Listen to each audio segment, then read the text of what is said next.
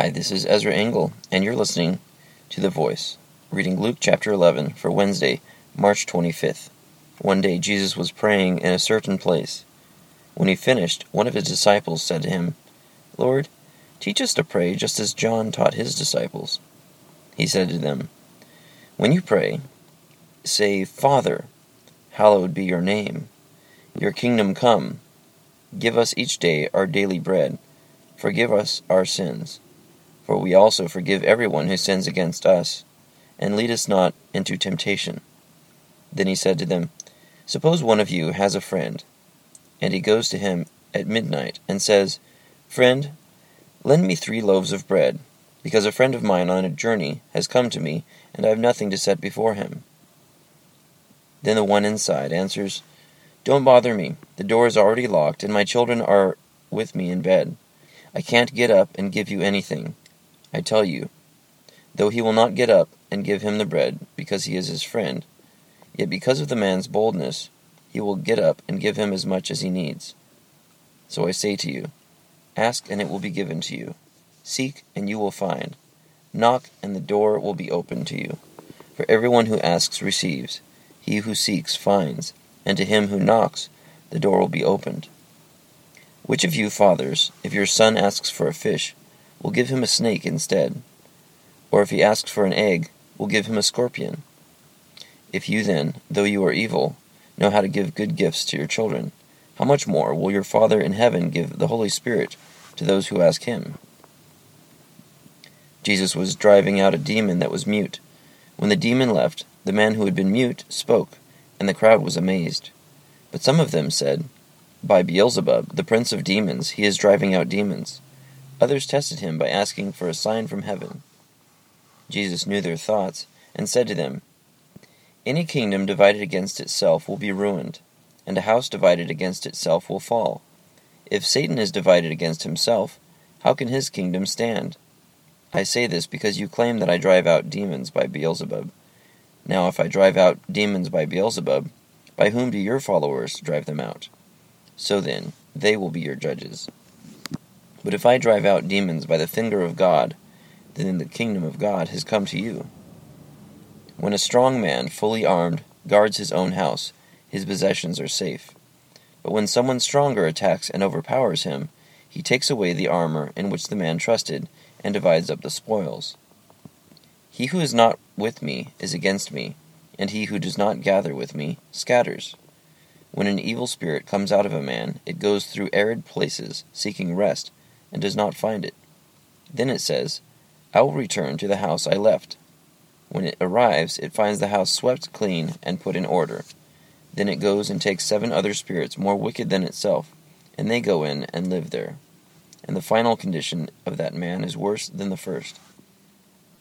As Jesus was saying these things, a woman in the crowd called out, "Blessed is the mother who gave you birth and nursed you."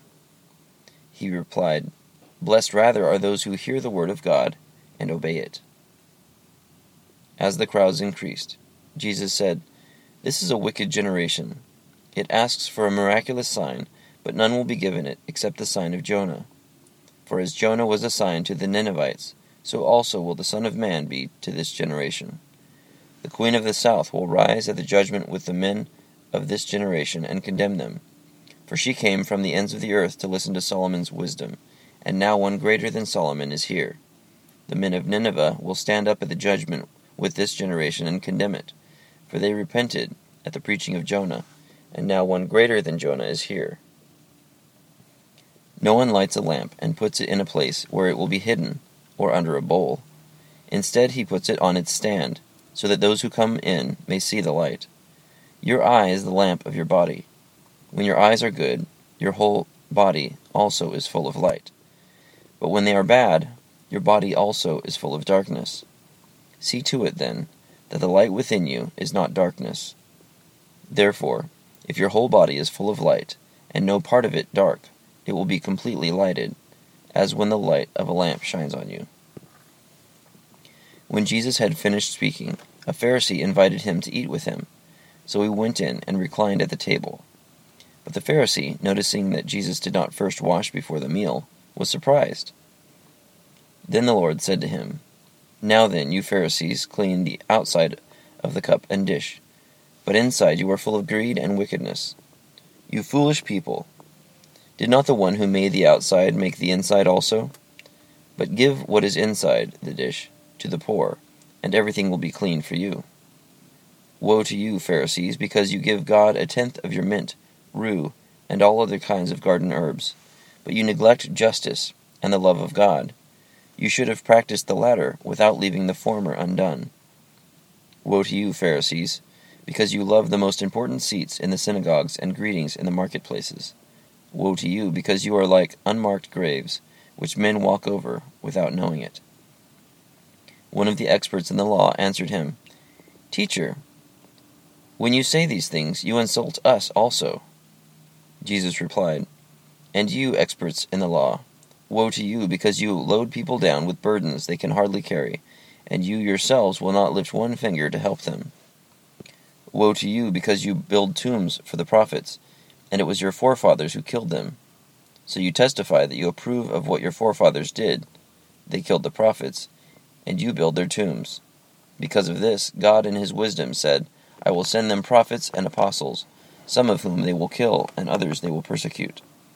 Therefore this generation will be held responsible for the blood of all the prophets that has been shed since the beginning of the world, from the blood of Abel to the blood of Zechariah, who was killed between the altar and the sanctuary.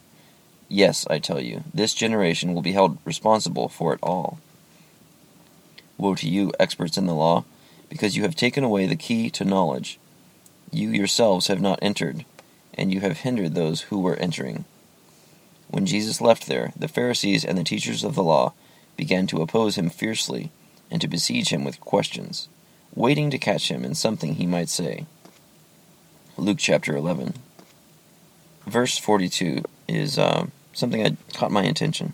Woe to you, Pharisees, because you give God a tenth of your mint, rue, and all other kinds of garden herbs, but you neglect justice and the love of God.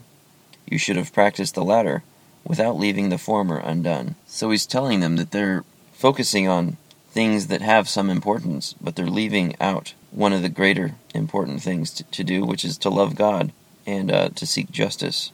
So he's saying love God and don't neglect justice, and then don't leave out giving a tenth of your mint, rue, and other garden herbs. But basically that you should be known for loving God and standing up for justice, especially for those who can't stand up for themselves. Thank you for listening to The Voice.